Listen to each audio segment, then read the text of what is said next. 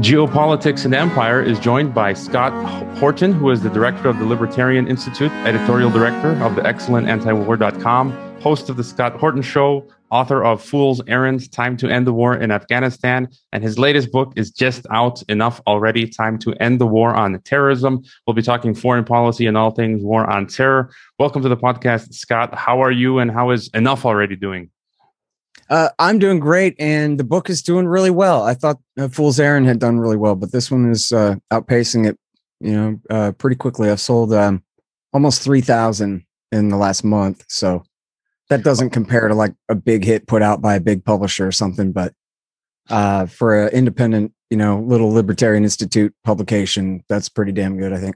All right. Yeah, I'm just finishing up the book. I have the e-version and I recommend listeners check it out. I used to teach foreign policy at the university here in Mexico, and I would definitely have used some chapters as assigned reading for students of your book. And I like how it gives really a big overview and just kind of you get the whole picture of what's going on. But, I know you did a podcast on big tech censorship recently with Alan McLeod of Mint Press.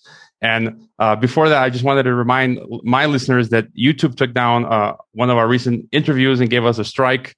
Patreon terminated our account.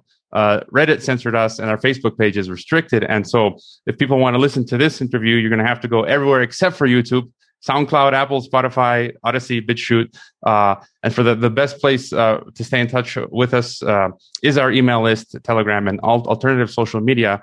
And, I wanted to get maybe your comment on censorship, because I think... What did they kick you off for? I'm interested to know. Well, I interviewed a Brazilian doctor, Dr. Mark Serkis, who gets reposted to Lou Rockwell as well frequently.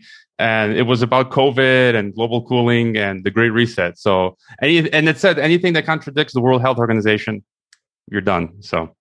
Yeah, but the World Health Organization is on both sides of every question anyway, right? So...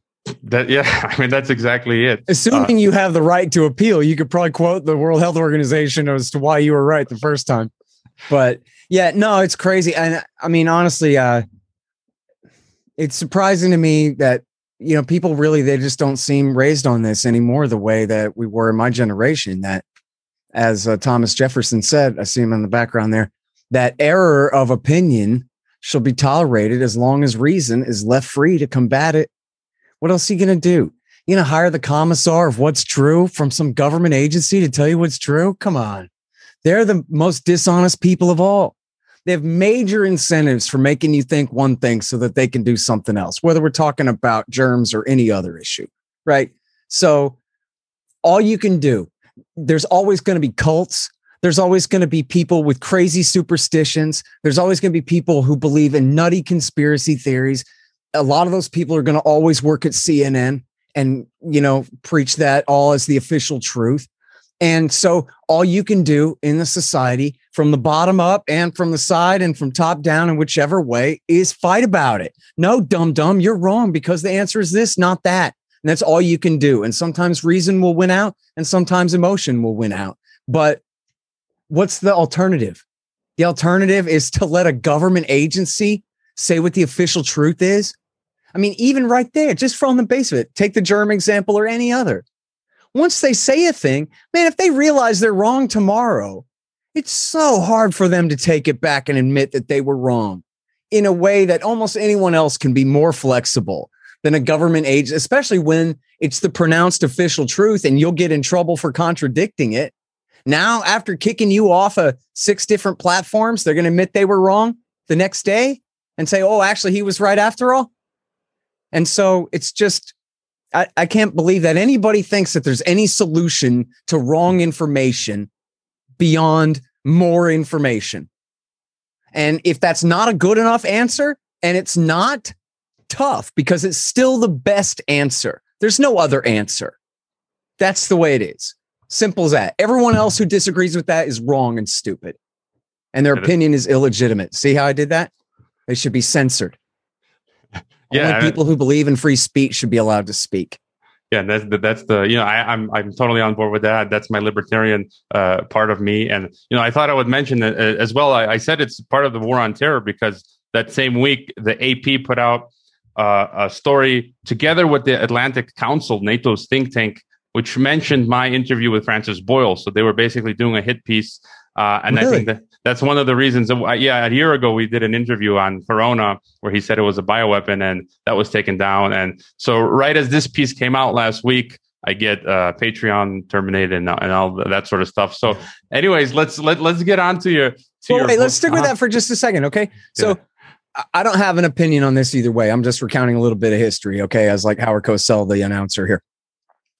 The CIA thought, according to Bob Woodward, the CIA thought that the Chinese government deliberately decided to withhold information about the germ. And while they locked down on travel inside China, they kept Wuhan open for the new year. Let 5 million people come and go. And the CIA told Donald Trump that they thought that the Chinese did that because they thought, well, hell, if we're going to get sick, you're all going to get sick. And even the playing field or some kind of thing, right? Then there's the question of whether the germ was actually created in a lab, not necessarily as a bioweapon, but one thing that the germologists do all the time is they breed the viruses to be more and more virile to practice killing them. But if it's too difficult to get the virus to infect the cell, well, you help it hurry up a little bit. And so there's always been the chance that something like that could escape from the lab. And everybody knows there's a lab like that in Wuhan. And they said that was crazy. You're not even allowed to think that. That's stupid and crazy and horrible and wrong and a crazy conspiracy theory. It must have been a pangolin at the wet market because somebody said so, right? But then every few months, it comes out that actually there are top level researchers in different governments and different agencies at the WHO and the CDC and whoever, the Germans and whoever, I don't know, I'm making up the Germans, I forget, but who say that actually we think that is maybe what happened, that we think there's a strong probability, we can't prove it, but we think that actually this must have been an escaped virus, and then there are people who say, yeah, and even it must come from America in the first place because the Wuhan lab was working with an American lab and all this. Now, all this is either true or it isn't, and it's either provable or it's not, right? Like, I don't know. But if the official story on this kind of question, which is a very controversial conspiracy theory type of a question, supposedly, again, short of bioweapon, no one, maybe Francis Boyle, but nobody else necessarily is saying it was deliberate to get you, but just it was deliberately engineered for other purposes and escaped accidentally, right? Would be the Occam's razor kind of version of that. Well, the only way to get to the answer to that is to argue about it and to let people argue about it, not kick off everybody who says the wrong answer this month. That's going to be the right answer next month. And then it's going to be the wrong answer again in another few months. And why should it be that only people with official germologist jobs at only government agencies what if they work at a private university, but they're really, really smart or what? Who gets to be in charge of this stuff? The answer is nobody gets to be in charge of saying what's officially true. You let people argue about it, and then it should be that the last man stands with the best argument that no one else can refute, But I mean, on the germ, I think is a really important one. I think there are a lot of cranky opinions in all directions on the germ, right? And how is anyone supposed to make sense of it unless you have equal access to all sides, Yeah, I guess this is just an example of how far we've come. And so, looking at your book, like I said, it gives a great overview of the war on terror, and it's a reminder of the schizophrenic insanity of U.S. Foreign policy. We obviously won't touch on everything in the book, but maybe we could start with Iraq. And there's, you go over a lot of the interesting history, how, this schizophrenia where U.S. arms both sides in the Iran-Iraq war. And then you were talking about Saddam's invasion of Kuwait, where you're saying that Hussein could have been misreading Washington, as opposed to the other explanation where, it was a trap set by Washington to get him to invade Kuwait and then use it as a pretext for invading Iraq. And so, I personally tend to think U.S. policy is much more maybe diabolical and deliberate and less trial and error. Could you speak on, what's most important to understand of the Iraq adventures, and then your thoughts on, whether U.S. actions are more methodical, long-planned agendas, or more like short-term, clumsy, opportunist attempts at, attempting to obtain economic resources and expand the military? Yeah. Well, these aren't really exclusive concepts, right? Like, you have a broad agenda for full spectrum dominance and American global preeminence and predominance and hegemony and whatever kind of thing. And then you have George W. Bush's and Barack Obama's are the one in charge of, actually implementing the policy. And so they screw up everything all the time. And so I think, I'm glad that you brought up Iraq War I. I think that's a great example. If you take all the information in my book about the circumstances surrounding Iraq's invasion of Kuwait, if you want to be cynical about it, I just made the case that they deliberately entrapped their friend Saddam Hussein into this war. On the other hand, it really doesn't seem like the people involved at the time really had that in mind at all. And usually, if it is that kind of a nefariousness, it's pretty easy to tell just how deliberate it was. Here, it seems much more like you had just the, what do they call it? The commander, lieutenant problem or whatever, where orders get given, but they don't necessarily get implemented just the right way or whatever. So you have the Central Command and the CIA are telling the Kuwaitis, Saddam ain't so tough. He ain't going to do nothing. You guys, you just keep up, your deal and it's going to be fine. At the same time, the DIA back at the Pentagon was saying, we think Saddam Hussein is serious. And apparently, and you could read this cynically if you want to. I just don't read it that way. I mean, there's multiple sources for this, where apparently Paul Wolfowitz was really upset and was, he was the Deputy Secretary of Defense or Deputy Secretary of Defense for Policy at the time under Cheney. And he was freaking out. Like, man, Saddam's going to do this. These idiots at the CIA are, act like nothing's going to happen, but something's going to happen. And so they tried to send a letter. They had Bush Sr. send a letter to Saddam, but then it wasn't harsh enough. And they were like, oh no, it's too conciliatory. Send another one that's harsher. But then that one was kind of too late. And just, I think if you asked anybody involved in all this, snafu, like Cheney and Wolfowitz apparently seemingly really wanted to let Saddam know that he better not. But then it's James Baker, the Secretary of State, who's had April Glaspie, the ambassador, tells Saddam, well, I don't know, James Baker doesn't really give a damn about your border dispute with Kuwait. And then here's the thing that you get from almost everybody, dude. And this is where it comes down to the question of entrapment. It's a real gray area because I don't think it was a question of entrapment as much as, yes, they did deliberately invite him to invade Kuwait. But as April Glaspie told the New York Times, well, we didn't think he was going to take the whole country. He was just supposed to take the northern oil fields. He was supposed to move the border 20 miles or so and say, what are you going to do about it? Kind of a thing. But since he was so confident the Americans weren't going to do anything about it, he went ahead and invaded the whole way. And when you talk about in your question, you mentioned misreading. I quote in there, see, what happened was for years we had Saddam's government's version of the minutes of that meeting. But then the Americans could say, yeah, well, but that's not exactly accurate, but we can't say exactly how it's not, except the worst parts aren't true. But then Chelsea Manning leaked to WikiLeaks in 2010. We got the real Glaspie memo from the State Department side. And so now you can compare and contrast the two. And yes, the American one is slightly less damning than the Iraqi version. But Stephen Walt from Harvard University at his blog at foreignpolicy.com, he says, take this part where Glaspie tells Saddam, look, George H.W. Bush Sr. here, he's not interested in having a war in the Middle East right now. That in diplomatic language, you have to know this is all very carefully worded stuff. It's all spoken in code and things. It's not just like, let me tell you something, buddy, and everybody's very frank, right? So Walt says, well, listen, Saddam wasn't planning a war, was he? Right? He was planning what's called a coup de main, which means you just roll your tanks right down Main Street and there's no resistance to even be had. It's not even really one big battle. Maybe it's one big battle, but maybe not even a battle, right? Like Hitler rolling into Austria. Hey, guess what, guys? New government's in town, and then it's just done. So if Glaspie told Hussein, Bush is not interested in having a war, that sounds like a cute way of saying, go ahead and invade Kuwait. We're not going to have a war. And if you're Saddam Hussein, you go, okay, great.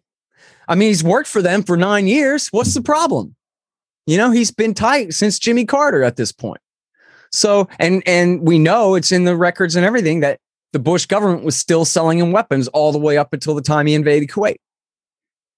So that came out in the Iraq Gate scandal later. So he had every reason to think that essentially he could take James Baker's word for it, that the Americans aren't going to do anything. And then he went too far. He went all the way to the coast, And so then, even then, and this is according to the official history, Bob Woodward, according to the principals themselves, the way they told it, they didn't give a damn. And the night of the 2nd of August, 1990, they had a big cabinet meeting where it's Colin Powell was the chairman of the Joint Chiefs of Staff. Cheney was the Secretary of Defense. Scowcroft was National Security Advisor. Wolfowitz, again, Deputy Secretary of Defense for Policy. And they all agreed. I guess even Wolfowitz agreed. Certainly Cheney at Defense agreed. And then George Bush Sr.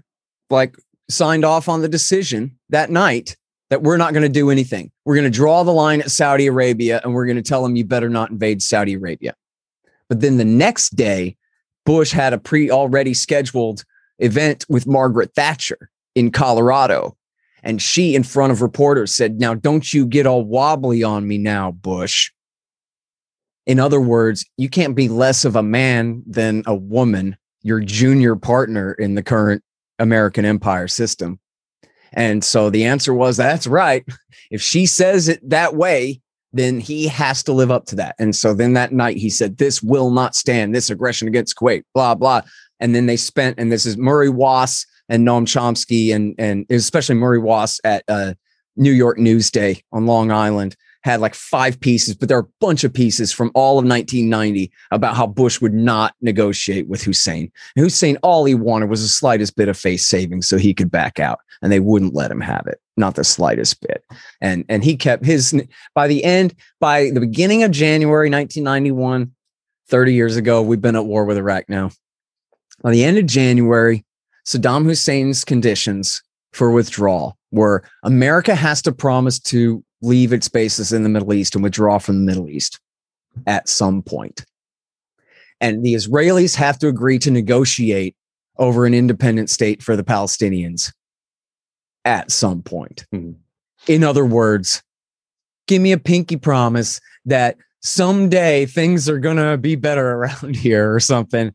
That's all he needed, was anything at all. In other words, if I'm not making myself clear here, those were demands that were so vague as to be absolutely meaningless. Okay. That was essentially the same as just giving away the whole store. And Bush refused to accept that and said, "Oh no, any concession at all is a reward for aggression. And that will not happen." And then so they used that as the excuse to start the war. And we've been bombing Iraq for 30 years straight ever since then.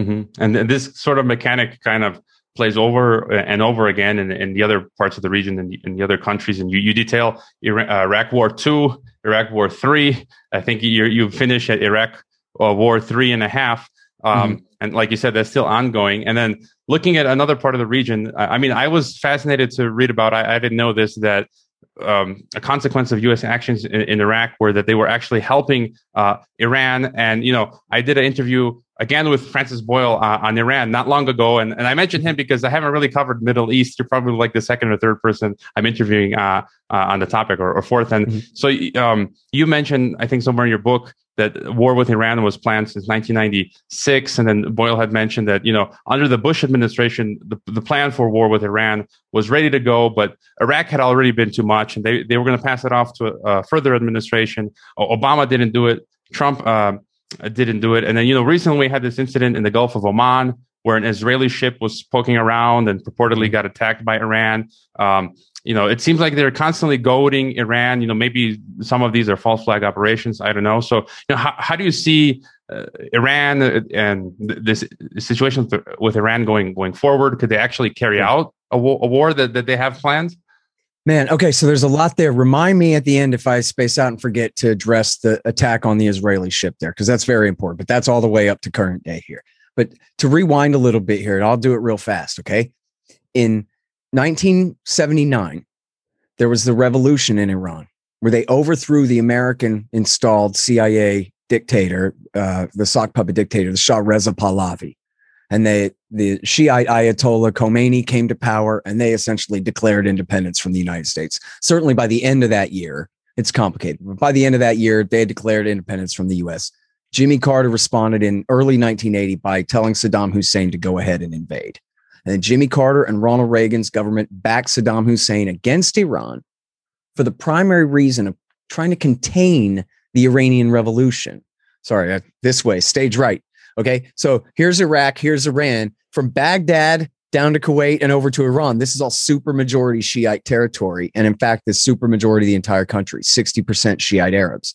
Now in Persia, they're not Arabs, but they're Shiites, or at least the dominant faction in control is. So when the Iranian Revolution came, Saddam Hussein was worried that it was going to come into Iraq. So he conscripted all these Shiites and sent them to war against Iran instead, right? So then at the end of Iraq War I, Bush Sr. encouraged the Shiites to rise up and overthrow Saddam Hussein, and the Kurds too in the far north of the country, to rise up and overthrow Saddam Hussein. But then he choked. He changed his mind. He left them high and dry to get massacred by Saddam. 100,000 of them killed. Why'd he do that? He did that because he realized, oh crap, we're now importing the Shiite revolution from Iran that we just spent 8 years back in Saddam Hussein to contain. And now we got Shiite militias, Iraqis, who've been living in Iran for 20 years, or 10 years at that time, start coming across the border to lead the revolution. So they go, and they call it off and they let Saddam kill them all. Then that becomes the excuse to stay in Saudi Arabia for 8 years, partially under the bogus theory of searching for weapons of mass destruction, which don't exist anymore, but also to protect the Shiites and the Kurds. We have to wage these no-fly zones over Iraq in the north and the south and leave our troops and airmen at bases in Saudi Arabia. This becomes the primary motivation for al-Qaeda to attack us, which then becomes the primary excuse for George W. Bush to go back to Iraq after fooling everybody's dumb mom and dad into confusing the guy with the mustache with the guy with the beard. They're totally different dudes. But anyway, and so they invade the country. But what happens? In reality, Junior is picking up right where his father left off when his father encouraged this Shiite uprising and betrayed it. Now Bush comes in, knocks off Saddam, and he brings the Shiite revolution to power. Well, guess what? Just like his father had feared, it was all led by guys who'd been living in Iran. Now for 20 years, they'd been living in Iran. And now they come to be the leaders of the country. And so we invade in March 2003. In January 2004, the Supreme Ayatollah, Ali al-Sistani, says, hey, if you believe in God, I want you to go outside and demand one man, one vote. George Bush promised us democracy. We want it. Let's have it. In other words, hey, Bush, you want to start this war all over again against the supermajority that has not fought you or resisted you at all yet? And Bush said, no, I don't want to start the war all over again. Sorry. And at that point, Bush and Rumsfeld and Petraeus and the whole group became the servants of the Iranians, friends. Now, I'm not really not claiming that the Dawa Party and the Supreme Islamic Council are like the slaves of the Iranians, that they're the wholly owned sock puppet dictators. They have their own interests. They're Iraqis, not Iranians. But boy, are they best friends. And they definitely had the same agenda in mind. This is the same agenda that Joe Biden thought was also really smart. And what we should do is divide the country up. I mean, if you're the Shiites and you're now taking over the capital city with the help of the Americans, cleansing all of the Sunni Arabs out of the capital for you, and you now have this big Iraqi Shiistan, including the capital of Baghdad, plus all the oil down in the south and control over the oil up north near Kirkuk, which you share with the Kurds. Why try to conquer all the Sunnis in the west? Sorry, stage right. Why try to conquer Fallujah and Mosul and Tikrit and try to rule these cities where you're really not wanted as the dominant power? So they really just kind of cut them loose. Call it strong federalism, meaning they created their new kind of Iraqi Shiistan and left the Sunnis high and dry. Okay, now, as you're saying, as you're kind of alluding to, well, this is totally stupid and wrong from the point of view of the American empire. They weren't trying to empower Iran. They were trying, the theory was that the neocons believed was that if they invaded Iraq, they would have dominance over the Iraqi Shiites. And then they would use that to lord it over Iran. And so they wouldn't have to go to war with Iran. You really can't go to war with Iran, man. It's too big. And so this is all, since we can't attack them, what else can we do? And then this was one theory, right? Is we'll take control of the Shiites in Iraq, and then we'll use them to take control over the situation in Iran, to separate Hezbollah in Lebanon away from Iran, and all these things, none of which worked, right? So by 2006, the Bush guys realized it. Man, we just scored a huge goal for the other team, the Iranians, by giving their best friends Baghdad. So now what do we do? And you got to read this article. Everyone in your audience, please read this article. You'll love it. I promise. It's incredible. I read it years later and I'm like, wow, this is really something else. It's called The Redirection. It's by Seymour Hersh in the New Yorker magazine, March 2007. And it's about how last year, these idiots figured out that, oops, we just fought a war for the Ayatollahs.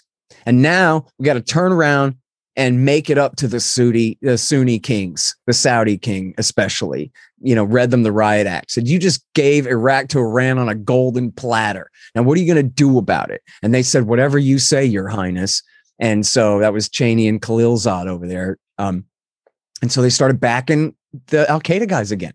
They went right back to the 1980s Afghanistan policy of backing these Al-Qaeda terrorists because that's what our Saudi allies wanted to do. The fact that they had killed 3,000 people in New York and in DC, the fact that they had killed 4,000 out of the 4,500, or well, I shouldn't say it.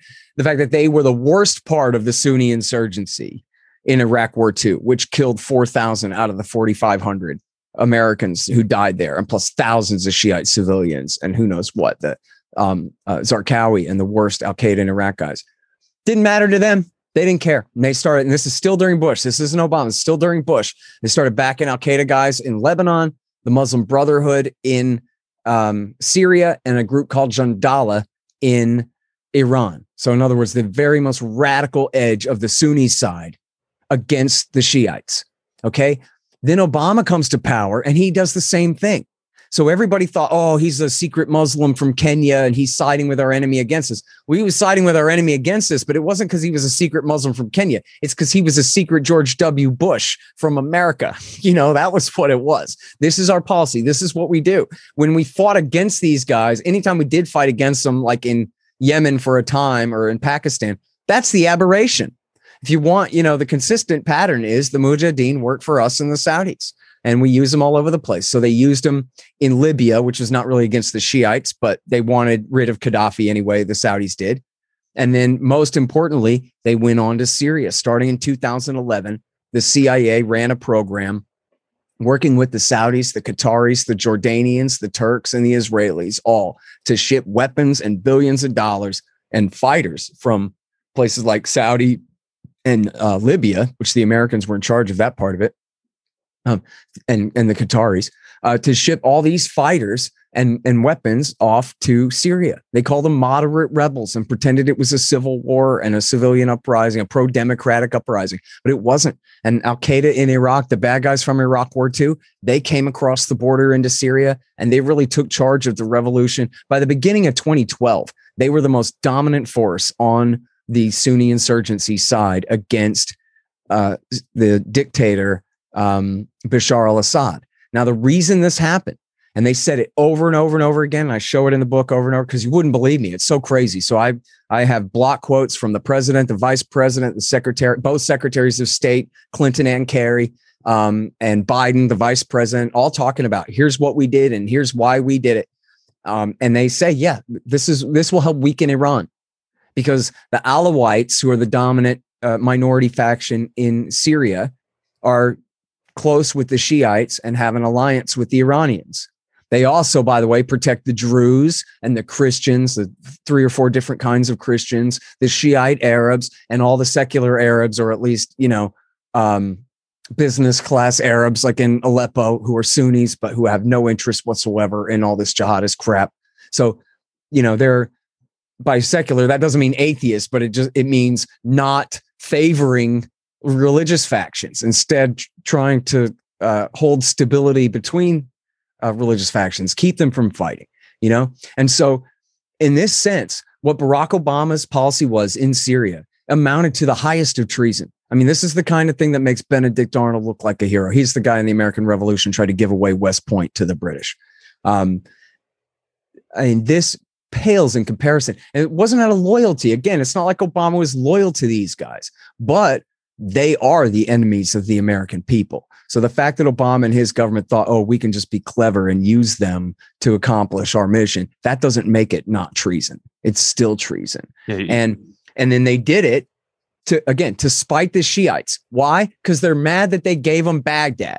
So now it's their own fault, the Americans' own fault. So, but now they want consolation prizes. So now they want to take Damascus away from them. But then what happens? And John Kerry, I have the quote from Kerry, and it's almost hilarious, except how tragic it is. 500,000 people or more died in this stupid war. Okay. But John Kerry explains on tape, hidden recording. He didn't know he was being recorded. And he says, listen, we saw the rise of ISIS. We thought we could manage. We thought we could use them to pressure Assad to step down from power. Now, that doesn't make any sense at all, by the way. I don't know, how much you know about I don't know that much about Mexican history other than when America stole the northern 2/3 of it. But in the American Civil War, you had Abraham Lincoln in the north and Jefferson Davis and General Lee down there in the south. Actually, this really happened. The British and French were beginning to lean toward the south. And so guess what happened? Abraham Lincoln, he didn't resign and let the British name his replacement. Oh, geez, if the British and the French are going to start backing my enemies, I better resign and let them name my replacement. Does that make any sense at all? No. What did he do? He called the Russians for help. Abraham Lincoln did. And they sent warships to New York and to San Francisco Bay to keep the Confederates out and to threaten war against the British and the French if they dared to escalate on the side of the South. Well, that's the exact same thing that Bashar al-Assad did. He called the Russians for help. Think about this. Imagine being the Secretary of State and thinking, yeah, if we support the rise of an actual government, a state of Osama bin Laden's that will pressure Assad to resign from power and turn his country over to them rather than fighting to the death to protect his people. And every time these jihadists had a chance, they massacred Druze, they massacred Alawites. I mean, hideous war crimes that they committed when they got to Latakia and just, civilians cut into pieces hanging from trees and stuff, just absolute atrocities. Even the New York Times at one point was forced to admit that, you know what, if ISIS had taken Latakia, they'd have killed everybody.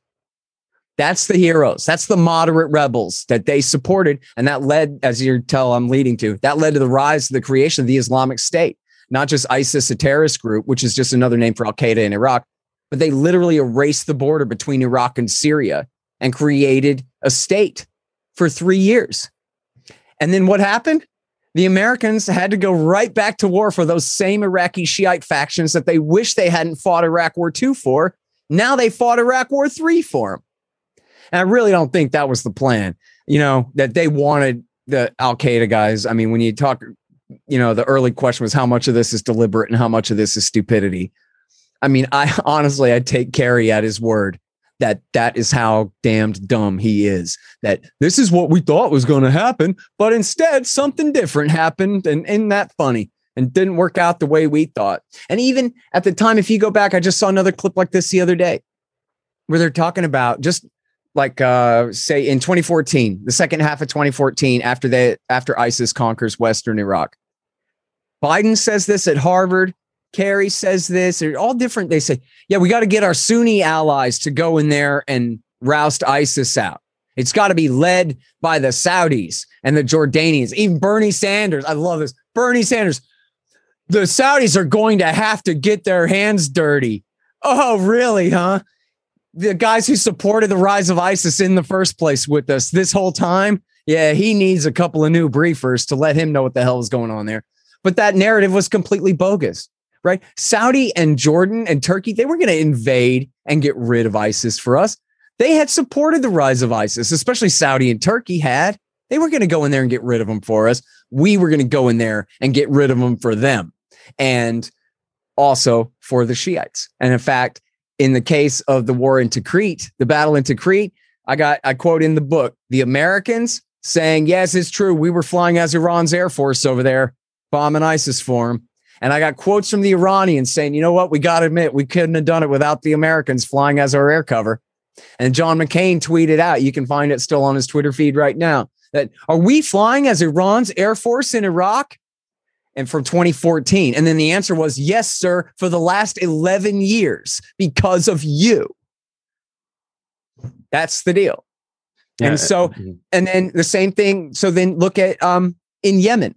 They launched the war in Yemen because I'm skipping many steps here, but they launched the worst of the war in 2015 because the Houthis, who are friends with Iran, took over the capital city. So they thought, well, we'll just drop bombs on them until everything is the way we want it again. Well, now it's 6 years later, the Houthis still control the capital city and the supermajority of the population of the whole country, despite the fact that every paper in the West insists, every media organization in the West insists on calling them rebels. They took over the capital city 6 years ago. What's rebels about them at this point? Nothing.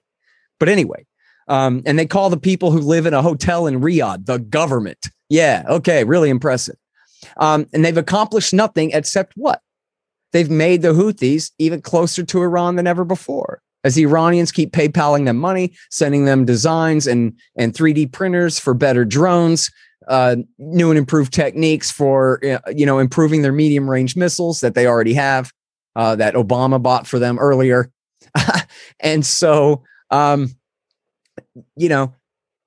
think really, and I try to explain in the Bill Clinton section in the book, in the 1990s, before, or I guess is in the beginning of the Iraq War II section, that Bush and Rumsfeld and Cheney had their reasons for sure.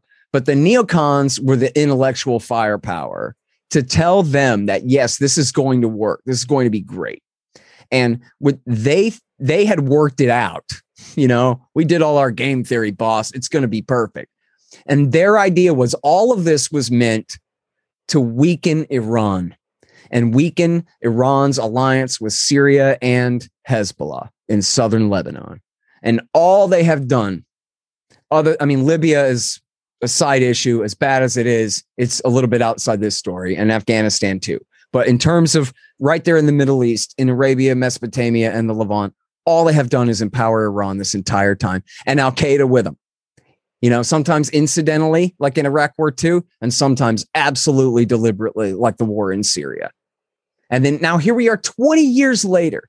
And there's tens of thousands of bin Ladenites around the world when we started with 400.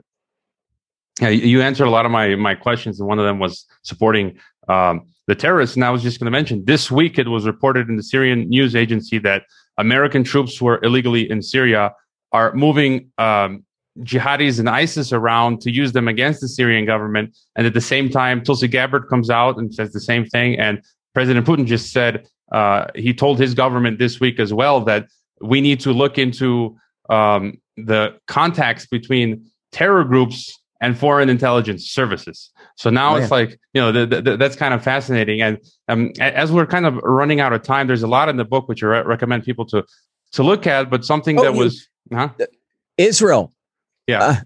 Remember you brought up the boat, the Israeli ship that got hit, right? So we don't know who did that. And the Israelis admitted that at first it seems likely it was Iran, but we don't really know. And then they started making worse claims that, yes, we do know it was Iran that did it. And I got to tell you, I think the American Pentagon does not want a war with Iran, but I think the Israelis might be perfectly happy to get us into one and to force a situation where they hit Iran hard enough. And they leaked plans like this in the past, that the Israelis would hit them with a cruise missile strike severe enough, or even an airplane strike, that it would force them to retaliate against American interests in the Gulf, because they don't have that much that they can hit Israel with. They got some missiles, but they would have to do something to American assets. And we got the Fifth Fleet in Bahrain. We have the massive air base in Qatar.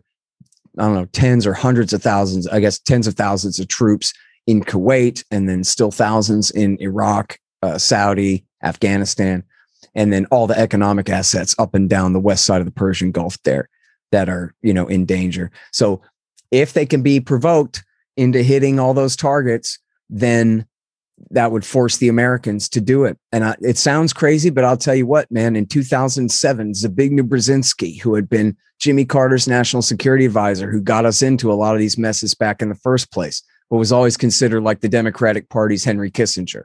And he was like a patron, or the Rockefellers were his patron and everything. But anyway, in 2007, he said in front of the U.S. Senate, if the Israelis try to bomb Iran, George Bush should shoot them down. And the senators were like, oh my God, how can you blaspheme against Israel? You know? And he said, listen, it's not in America's interest to fight Iran. If the Israelis want to fight Iran, they can do that. But if they're going to do it in a way that's going to cause us harm, it would be better for George Bush to shoot down Israeli F-16s over Iraq on their way to Iran. And he was serious as hell about it. There was a real question of whether Bush was going to do this in 2007. And Admiral Fallon, who was the head of CENTCOM, said, over my dead body, we're not doing it. I mean, which is just outright illegal insubordination. Like, what right does some admiral have to say that the president can't order him to battle? You know? I mean, I guess he could have stuck by his guns and said, I want a declaration of war from the Congress or something. But instead, he just said, no, Bush, I won't do it. And then, but for whatever reason, Bush wasn't quite in the position to fire him at that moment. It would have looked too bad to fire him. So they had to let him retire a few months later, but that was enough to stop it. And then just like a month or two after that, the CIA put out the official intelligence estimate saying Iran ain't making nukes anyway. This is all a bunch of crap anyway. So that really, took away from the pretext for war. But, nothing sank, right? Like the ship that got hit, it looked like it got hit with an RPG or something. I don't know what it got hit with, but it wasn't something very, very big. And it was above the water line. So nobody sank, nobody died. So, you could just as easy just sweep the thing under the rug and ignore it. And honestly, I don't think the Iranians did do it. Like, on one hand, there is an argument for it that they would, put some mines on some ships occasionally or shoot an RPG at a ship in a very deniable way, just to drive home the point that, like, look, man, I can sink your ship for 75 cents. Don't mess with us, right? Like, we can fight back in asymmetrical ways that will really hurt you. So don't.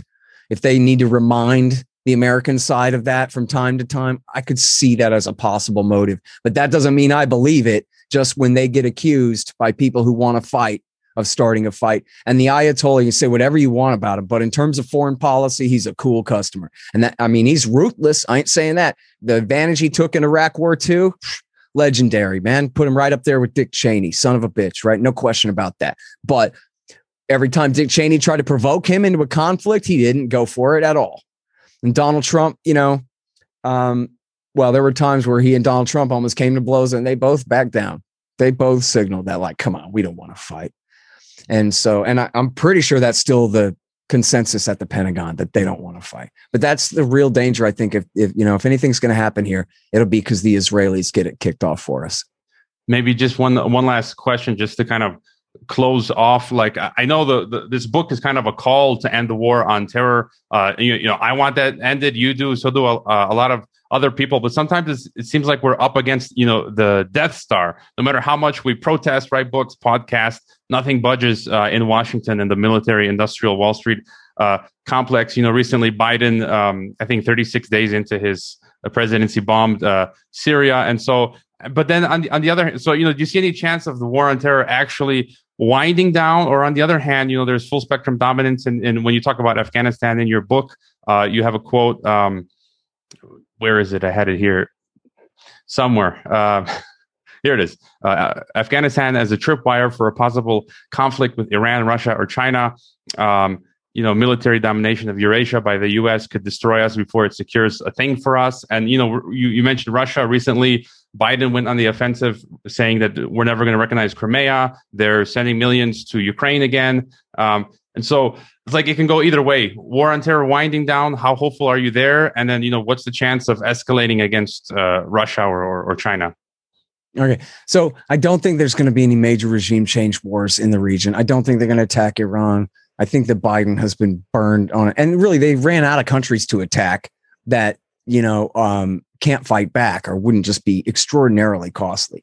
So, but what is going to happen is we're going to have special operations wars and CIA drone wars in Syria, Iraq, Yemen, Somalia, and all through North and West Africa, from Nigeria, Niger, Chad, Sierra Leone, and Burkina Faso, and Libya and Algeria probably as well. I don't know Algeria, but and they're going to keep on the low intensity warfare, mostly partnering with local militaries to fight any armed resistance groups anywhere in North and Western Africa, and in the, through the Levant. And they want to keep Syria away from Assad. This has nothing to do with fighting terrorism. You mentioned that Biden bombed Syria. Who did he bomb in Syria? He bombed Iraqi Shiite militias who are there to fight against ISIS.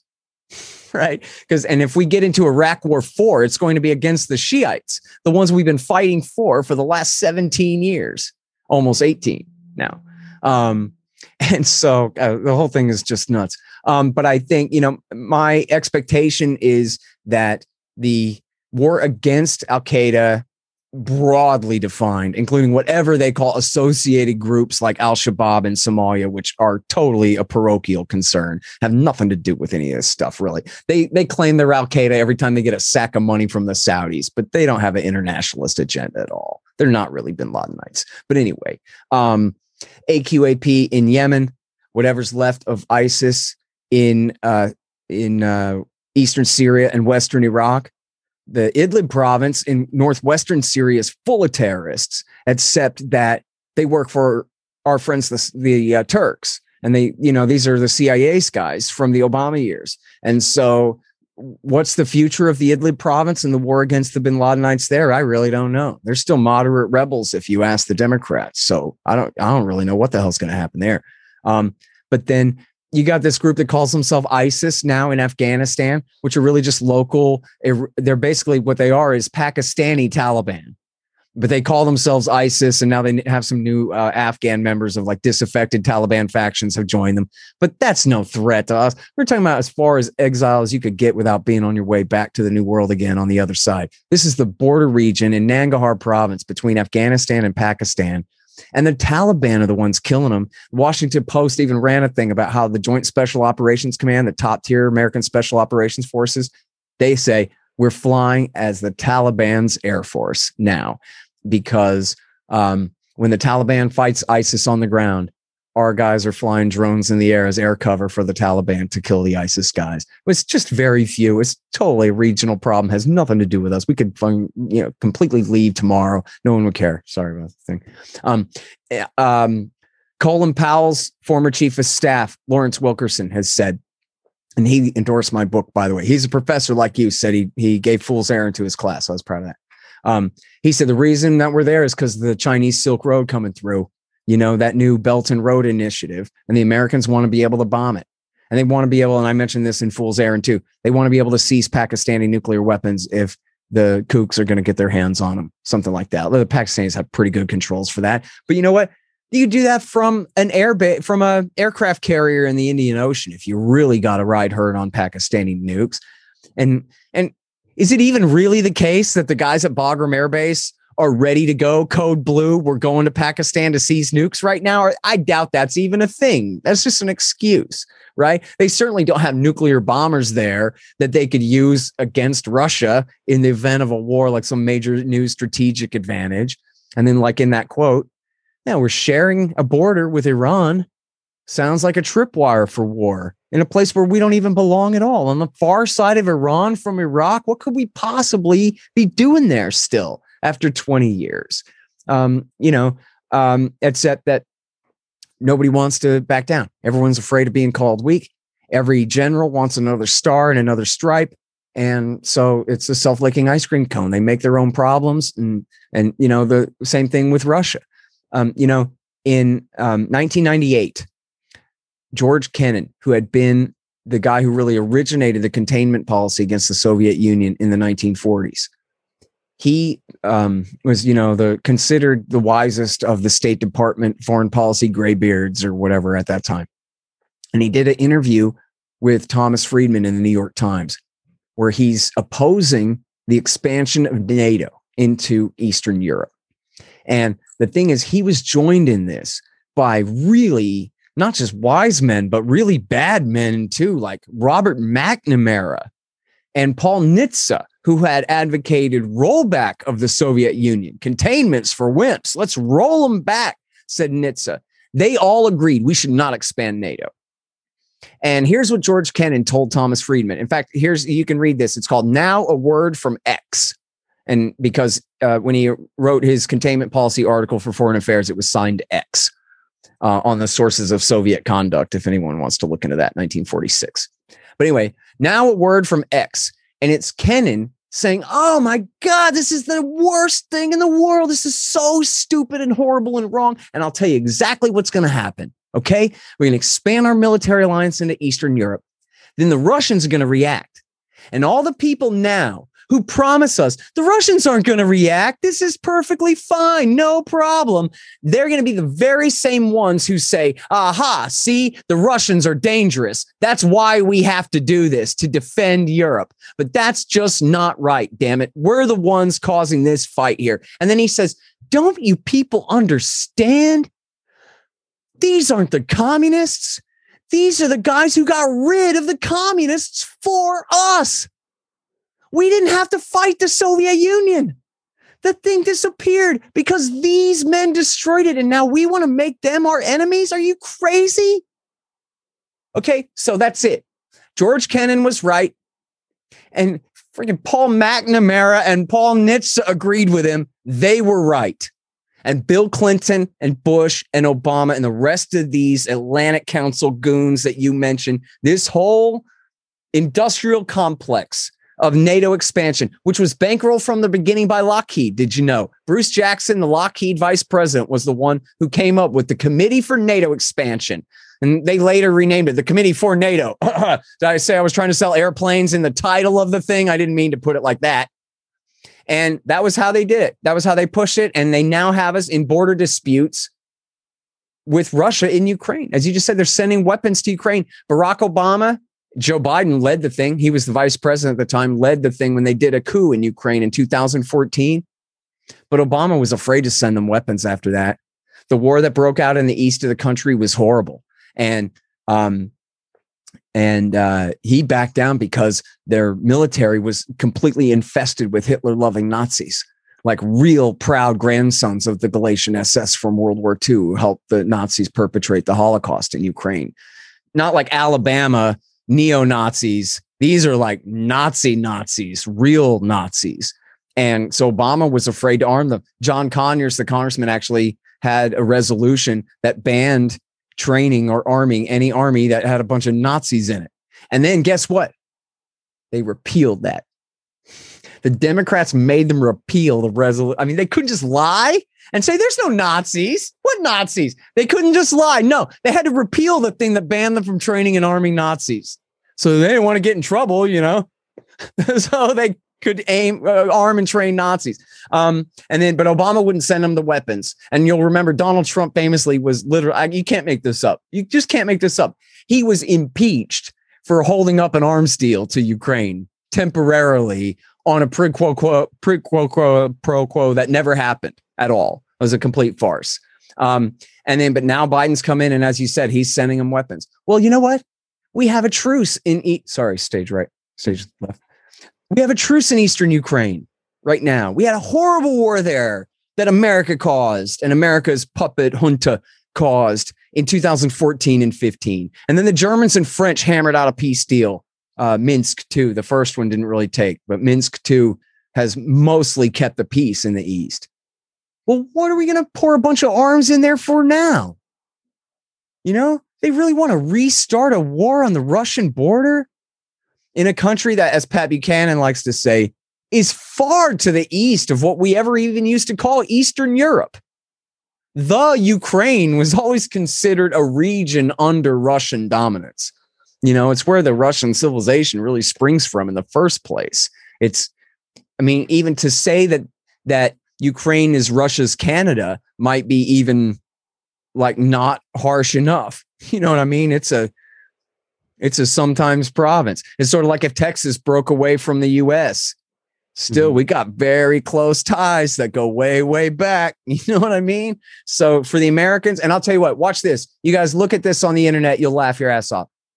It's the old Stephen Colbert show on the Comedy Channel. And here's your search term. You can't miss it. It's one of a kind. The guy's name is Gideon Rose. Gideon Rose on the Stephen Colbert show. Gideon Rose is the editor of Foreign Affairs, the journal of the most prestigious foreign policy think tank in America, the Council on Foreign Relations in New York City. And he goes on the Colbert show and he just tells the whole deal to Colbert. Here's what we're doing. We're overthrowing the government in Ukraine. It's really great. See, the deal is Ukraine is like Russia's girlfriend and we're breaking them up. Ukraine is like Robin to their Batman. And we're going to, sever the dynamic duo. We're taking Ukraine for ourselves, but we're going to do it in a really quick and clever way so that dumb old Putin won't be able to do anything about it. Yeah, well, how'd that work out for you, right? They said that they wanted to kick the Russians out of the Sevastopol naval base. So the Russians just walked outside of their Sevastopol naval base and took over the entire peninsula. We talked about it earlier. A coup de main. That's what it was. It's exactly what it was in Crimea. A coup de main. The Russian military, who were already leasing a base there that they had maintained since 1991 with no problems. Once America overthrew the government there for the second time in 10 years and threatened to kick them out of there, they just seized the whole peninsula. Didn't kill anyone, by the way. Nobody knows that. People, if you ask somebody how many people died when the Russians invaded Crimea, they'll tell you thousands or something. No one, not one person. I've seen the video of the Russians fire 2 shots over the heads of some Ukrainian soldiers and say in Russian, you boys ought to think about turning around, head the other direction. And then they do. And that's it. That is it. And then they had a plebiscite where super duper majority of the population, and European polling firms came and confirmed this too, that super duper majorities of the population voted to rejoin the Russian Federation. And really, Crimea had only belonged to Ukraine since 1954 because Khrushchev was from there. And after Stalin died, he needed the Communist Party of Ukraine to help solidify his power to succeed Stalin. And so he gave them Crimea. But so what? He's just the Secretary General of the Communist Party of the Soviet Union. His edict is law forevermore for all of mankind. I mean, that's like saying that, Bill Clinton gave Florida to Cuba. Okay, well, we're taking it back now. Florida's belonged to the United States of America since the 18 teens, so it's going to be like that. That's just how it is. 1820s, I guess. That's just how it is. So, but if this is important because the Secretary of State, Tony Blinken, just said, we will never accept Russian rule over Crimea. Well, shut up, man. What are you talking about? You'll never accept it. Okay. How about Russia will never accept America's sock puppet rulers in Kosovo, that we broke off from Serbia without a UN resolution or any semblance of law over the Russians' dead body in 1999. I mean, this is against the UN Charter in a way, but then again, overthrowing the government in Kiev is against the UN Charter too. And who started that fight? It's not to justify what the Russians did, but you have to acknowledge, just like in Syria, the Russians came in, they started bombing the hell out of the CIA's terrorists and whoever happened to be nearby. Okay.